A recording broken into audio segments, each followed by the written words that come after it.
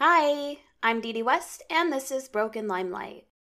So, yesterday was November 30th, and that was actually the anniversary of the death of Natalie Wood.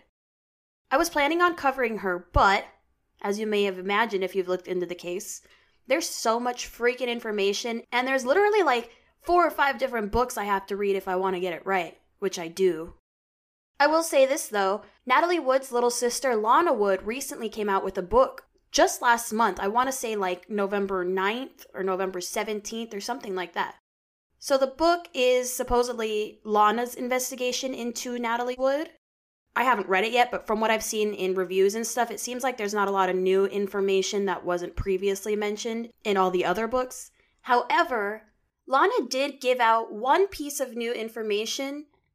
In this book, she alleged that Natalie was raped as a teenager by Kirk Douglas. Lana tells a story about when she was about 8 years old and Natalie was just a teenager. Their mother, Maria, who was like the worst type of stage mom, apparently Maria took Lana and Natalie, put them in the car, and took them over to Kirk Douglas. And while Maria and Lana waited in the car, Natalie went inside. And after what seemed like a long time, she came back and later admitted to Lana that she had been raped. I'm not going to get into that right now. I'm going to wait until I actually cover this case. But if you're interested, this new book by Lana Wood is called Little Sister. So today I'm going to tell you guys about Kelsey Grammer, also known as Dr. Frasier Crane from the sitcom Cheers and also the spinoff Frasier. Dude, this guy lived a life, man. Kelsey Grammer was born on February 21st, 1955 in St. Thomas, which is one of the U.S. Virgin Islands. His mother was named Sally Cranmer, who was a singer and actress, and his father was named Frank Allen Grammer Jr. He was a musician as well and owner of a coffee shop and a bar and grill called Greer's Place. Kelsey's parents divorced when he was only 2 years old, and he and his sister were raised by their mom and her parents in New Jersey. Kelsey says he goes back to the Bahamas often and calls himself a Caribbean kid. They moved to Fort Lauderdale, Florida when he was 12 years old, so about 1967. Shortly after that, his grandfather died of cancer. His father, Frank, remarried to a woman named Elizabeth, and they had 4 children together. On April 25th, 1968, while Frank Grammer was living in St. Thomas with his wife and 4 kids, a man named Arthur B. Niles set fire to his car. When Frank went outside to see what was happening, Niles shot him twice.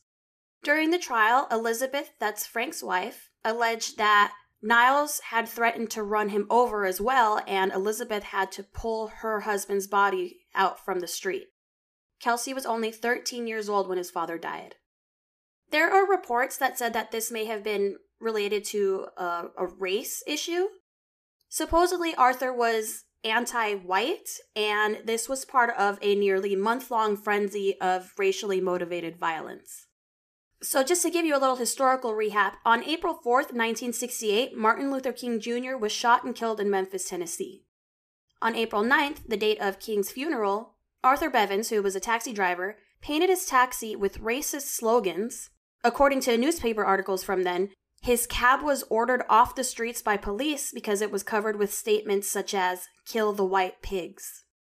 Niles also tried to burn down a house and 2 rental cars at the airport, and he also placed a bomb in the offices of International Telephone and Telegraph Company in St. Thomas. The bomb did not go off, though.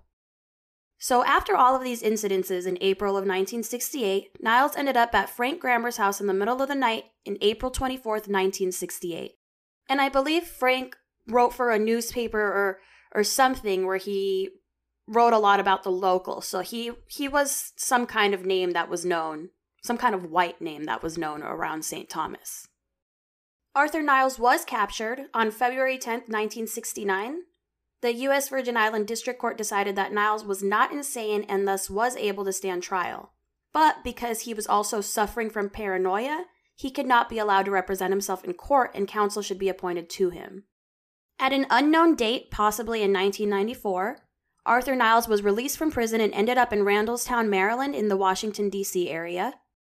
Niles' son, Navaldo Rico Niles, had lived in that area. Rico was actually born on April 9, 1968, which I believe was the date of King's funeral. In 2002, District Judge Richard A. Cooper issued a restraining order to prevent Niles from having contact with his son Rico, who was then 34 years old. In response, Arthur Niles wrote a threatening letter dated November 13, 2002 to Judge Cooper saying, in part, "Then I would have to come back to Maryland and kill you, Your Honor." At his bail hearing on November 22nd, he said, "Just keep me in jail where I can be safe and you can be safe. Or put me in the gas chamber. I do not deserve to live because I have killed people and I am not sorry for what I did. I would be content and happy to be in jail if you could find a cell for me to be alone." A few days before that, Niles had been arrested at a Lowe's home improvement store in Waldorf, Maryland, in the company of Rico, which meant he was violating the restraining order. In court, Niles claimed that the restraining order characterized him as a child abuser. In his defense, Niles said, "I'm a killer, not a child abuser." Kelsey Grammer went to school at the Pinecrest School, which was a private preparatory school, and that's where he started singing and performing on stage. He would later earn a scholarship to study drama at the Juilliard School of Performing Arts. When Kelsey was about 16, he started smoking out of a pipe, with his mother's permission. In 1975, Kelsey's sister Karen was the victim of a kidnapping, rape, and murder. Kelsey was 20 and his sister Karen was 18. Karen was kidnapped by a spree killer named Freddie Lee Glenn and his accomplice Michael Corbett. These guys, Glenn and Corbett, began a killing spree on June 19, 1975. The first killing included 2 other guys. They were some local soldiers that they had met. The 4 of them kidnapped a 29-year-old cook named Daniel Van Loan. He was just getting off of work from the Four Seasons Hotel, and they kidnapped him to try to rob him. They later drove him to a remote area, made him lie on the ground, and shot him in the head. They got 50 cents off of him. 8 days later, Glenn and Corbett met Winifred Profit, another local soldier who was 19 years old. Allegedly, they met him to sell him some marijuana. Corbett had been training with bayonets, and he decided to stab Profit with one just to see what it felt like. On July 25th, Corbett shot another victim in the face, 21-year-old Winslow Watson. On June 30th, 1975, Karen Grammer was sitting outside the Red Lobster in Colorado Springs, Colorado, where she had just finished her shift as a waitress. Glenn Corbett and 2 friends had decided to rob the Red Lobster where Karen worked, but they left the restaurant without any money when they came across Karen. They forced her into their car, and then they went to a convenience store to rob it, and then they drove her to their apartment where they took turns raping her for about 4 hours. When they were done, they put a cloth over her head and they promised to take her home, but instead they dumped her in a trailer park. According to testimony, Glenn had taken LSD, and when he got out of the car, he stabbed Karen in the back, on the hand, and on the neck. He then drove away with his accomplices and left her for dead. Karen managed to crawl to the back porch of a nearby home that had a light on, but unfortunately nobody was home. Detectives have described a scene where Karen had left bloody handprints and fingerprints where she tried to ring the doorbell, and judging from her fingertips, she was just inches away from the doorbell when she passed out. Nobody was home anyway, but she didn't know that. She died on that porch and she wasn't found until the next day. Police didn't actually know who she was for about a week until Kelsey Grammer arrived and positively identified her, and then had to go inform their mother. Glenn was convicted in 1976 for all 3 murders, and he was sentenced to die via the gas chamber. However, in 1978, the Colorado Supreme Court overturned the death penalty sentence. Glenn was eligible for parole in 2014, but was denied twice. Kelsey said to him, "I accept your apology, I forgive you, however, I cannot give your release my endorsement. To give that blessing would be a betrayal of my sister's life." Kelsey repeated this when he went up for parole again in 2017. The other guy, Corbett, died while incarcerated in 2019. In 1980, just 5 years after Karen's murder, Kelsey's 2 half-brothers, Stephen and Billy, died in a scuba diving accident in St. Thomas. Apparently, Billy failed to resurface after a dive, so Stephen went back down to look for him, and he died of an air embolism while ascending improperly. Billy's body was never recovered. Kelsey ended up getting kicked out of Juilliard. He had a really hard time with his sister's death and ended up missing a lot of his classes. After he left Juilliard, he had a 3-year internship with the Old Globe Theater in San Diego. He made his Broadway debut in 1981 as Lennox in Macbeth. He was also in a Broadway revival of Othello with James Earl Jones and Christopher Plummer. In 1983, he performed in a production of Sunday in the Park with George, starring Mandy Patinkin. In 1984, Dr. Frasier Crane appeared in the third season of NBC sitcom Cheers. In fact, Mandy Patinkin was the one who suggested Kelsey to the New York casting director, and he got what was supposed to be a 6-episode job, but ended up being a regular cast member. The character Frasier would remain on Cheers until the very end of the show. In September of 1993, the character Frasier got his own show, Frasier, which became one of the most successful spin-offs in television history. In addition to starring, he also directed more than 30 episodes, especially during the second half of the series, and he actually sang the theme song at the end of the episodes, Tossed Salads and Scrambled Eggs. And I don't know what to do about the salad and scrambled eggs. Frasier got a lot of nominations and a lot of awards during its 11-year run, which ended in May 2004. In total, Kelsey played Frasier Crane for 20 years. In the 1997 movie Anastasia, he played the voice of Vlad, and in 1999, he was in Toy Story 2 doing the voice of Stinky Pete. Kelsey Grammer has a history of substance abuse. He attributes it to the difficulties of his sister's death. In an interview with Oprah Winfrey, he said, "The first 2 years were the hardest. I did some drugs, I did some alcohol, but that was mostly early on. My love affair with cocaine, which was my drug of choice, was motivated by a few other things, about not really deserving the things I had got. Also, I liked it." In 1988, he was charged with drunk driving and cocaine possession and sentenced to 30 days in jail. In August 1990, he was charged again with cocaine possession and was sentenced to 3 years probation, fined $500, and required to perform 300 hours of community service. In January 1991, Kelsey was given an additional 2 years probation for violating his original probation through additional cocaine use. The cast and the producers of both Frasier and Cheers tried to hold interventions to help him. His personal problems were clearly affecting his work. His co-star, Bebe Neuwirth, have actually stated that there were delays with rehearsals and filming due to Kelsey's erratic behavior. Writer Dan O'Shannon recalled, "He would ooze into the studio, his life all out of sorts. Jimmy would say, 'Action,' and he would snap into Frasier and expound in this very erudite dialogue and be pitch perfect. And Jimmy would yell, 'Cut,' and he would ooze back into Kelsey, glazed over eyes, half asleep, going through whatever he was going through. It was the most amazing transformation I'd ever seen." In September 1996, he crashed his Dodge Viper while intoxicated. He then checked into the Betty Ford Center for 30 days. He has been clean from cocaine ever since that stay in 1996 and has said, "It was fun. I had fun. It just eventually becomes something you can't keep doing. I finally quit blow in 1996, and that's when I was done. It's a fond memory, but it's no longer a friend." He admits, however, that he has not completely cut ties with alcohol and he still has a drink once in a while. In 1998, Internet Entertainment Group, or IET, came out with a sex tape of Kelsey Grammer. Kelsey filed a lawsuit against them for stealing a sex tape of him, but the firm claimed that they had no such tape and Kelsey dropped the charges. In the lawsuit, Kelsey admitted to creating a video of himself and his gal pal, quote, "voluntarily engaging in sexual and intimate relations with the intention of the tape forever remaining in his entirely private and confidential use." IEG President Seth Warshawski denied having the tape and he countersued Grammer, and then Grammer dropped the lawsuit. But then later on, Warshawski came out and said, "We have been presented with another Kelsey Grammer tape, but we have no plans to air it. We are still evaluating it at this time." In 1994, Kelsey had hired a 15-year-old babysitter to watch his kids. Allegedly, Kelsey had a sexual relationship with this 15-year-old girl. The allegations first came to light when a lawyer representing the girl's family came forward with hearsay evidence obtained from her friends. But the girl reportedly refused to cooperate with investigators and the case was closed. But after a year of therapy, she changed her story and admitted that she had had sex with Kelsey when she was 15. This is according to her lawyer, John C. Esposito. She claims that she had sex with Kelsey at least 3 times in 1993. She was babysitting his daughter in a hotel the first time they had sex, and she claims that they had sex again at a resort in Arizona.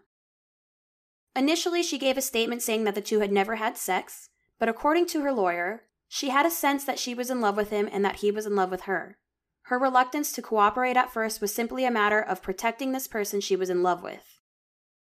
Prosecutors were also discussing presenting evidence about the girl's sexual history and alleged drug use, because they had to present some kind of evidence that could exonerate Kelsey. The young woman did testify before the grand jury. The panel also listened to tapes of messages that were left by Kelsey on a voicemail service for teenagers. They heard conversations between Kelsey and the girl that she had taped to keep as mementos. Kelsey's lawyers went to federal court and they tried to block the prosecutors from playing the tapes for the grand jury. The tapes included sexually suggestive comments made by Kelsey Grammer.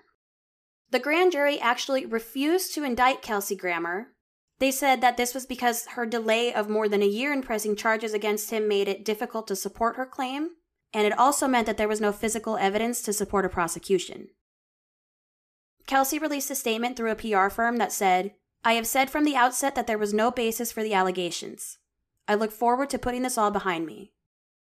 He has claimed in the past that these allegations were just an attempt to extort money from him. His ex-wife, Camille, she actually made a tweet about this, though. He married her after this all happened in 1997, and after they broke up, there was a bit of tension between them, or there is. But anyway, Camille had once tweeted, "Kelsey had a sexual encounter with his daughter's babysitter. The girl was a young teenager. He was in his late 30s. He hired Roy Black."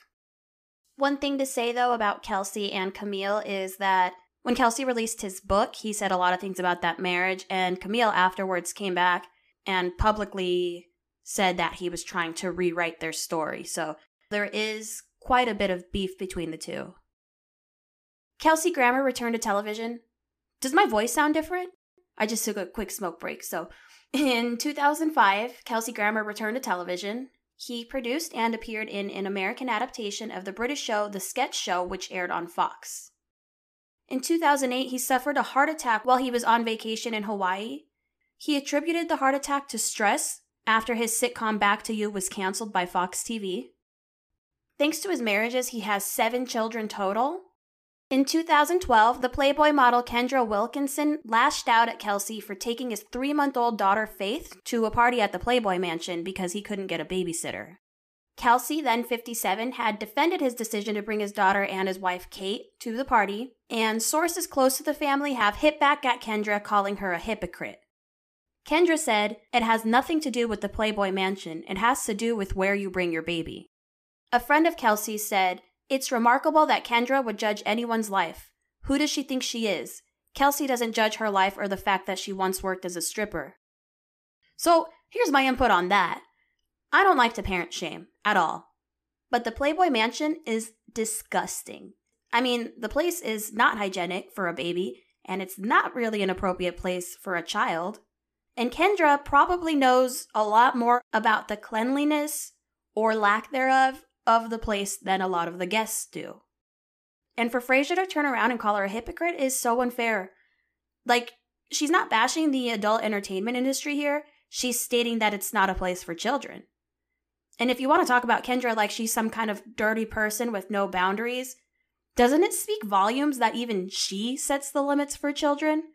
Like, even she wouldn't cross this line. Anyway, that's just me. On July 24th, 2020, Kelsey's daughter Spencer had a crazy thing happen to her. So Kelsey's daughter's name is Spencer Grammer. She's also an actress. She's pretty well known for doing the voice of Summer in Rick and Morty, and she's also in the show Greek. She also got her start playing a little girl in Cheers. The Rick and Morty star was dining at an outside patio with a friend at the Black Ant restaurant when an intoxicated man walked up and demanded to be served. When restaurant workers refused to serve him, he started arguing with them. Grammer and her friend tried to calm the situation down, but the drunk man lashed out. A witness said she was hysterical, screaming at everyone to stop fighting. Then she looked down and realized she was bleeding. Spencer was slashed in the forearm with an unidentified sharp instrument. She initially thought that she had been hit by a chair. Her friend had been slashed in the back. Police released a picture of the suspect on Saturday night. The bartender described him as a big guy. It took a lot of people to restrain him and calm him down. He added that he didn't see a knife, but there was lots of broken glass. The assailant ran away and no arrests were made. Spencer Grammer and her friend were taken to Bellevue Hospital where they were treated and then released. In 2021, Kelsey Grammer was quoted as saying, "I don't complain about my life. It was an extraordinary challenge a lot of the time, and there's been a lot of pain and a lot of great joy. I wouldn't trade a moment of it except to possibly bring back some people I care about. So that's the story of Kelsey Grammer. He did have quite a bit of ups and downs. As always, remember to check out brokenlimelight.com for updates, additional information for each episode, pictures, merch, shit like that. You can always leave a comment on there if you liked this episode or if you had a strong opinion on it. Once again, if you enjoyed this podcast, please tell your friends. I really appreciate all the support you guys have been giving me lately. Alright, so that's it. Thanks again. Until next time. Bye.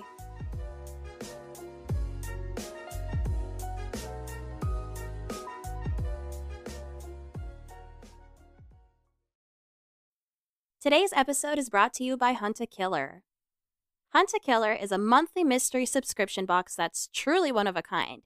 It's basically like a true crime case in a box. It comes with case files, codes to decipher, detailed backgrounds about the suspects and the victims. There's evidence for you to evaluate. It tells an immersive story of a whole crime case from beginning to end. It's kind of like an escape room in a box. You can do this by yourself, or you can team up with a buddy, or you can do it for like a game night or even a date night. You can take a little break from technology and immerse yourself fully into this box, or if you prefer to be a more high-tech investigator, you can join online communities and talk to other Hunt a Killer players about clues and stuff. Hunt a Killer also shares part of the proceeds to the Cold Case Foundation, so your purchase actually helps with real-life cold cases. The best news is that Broken Limelight listeners get 20% off of their first subscription box. So go get started now at huntakiller.com, and don't forget to use the code BROKENLIMELIGHT to get your 20% off. That's Broken Limelight, all one word.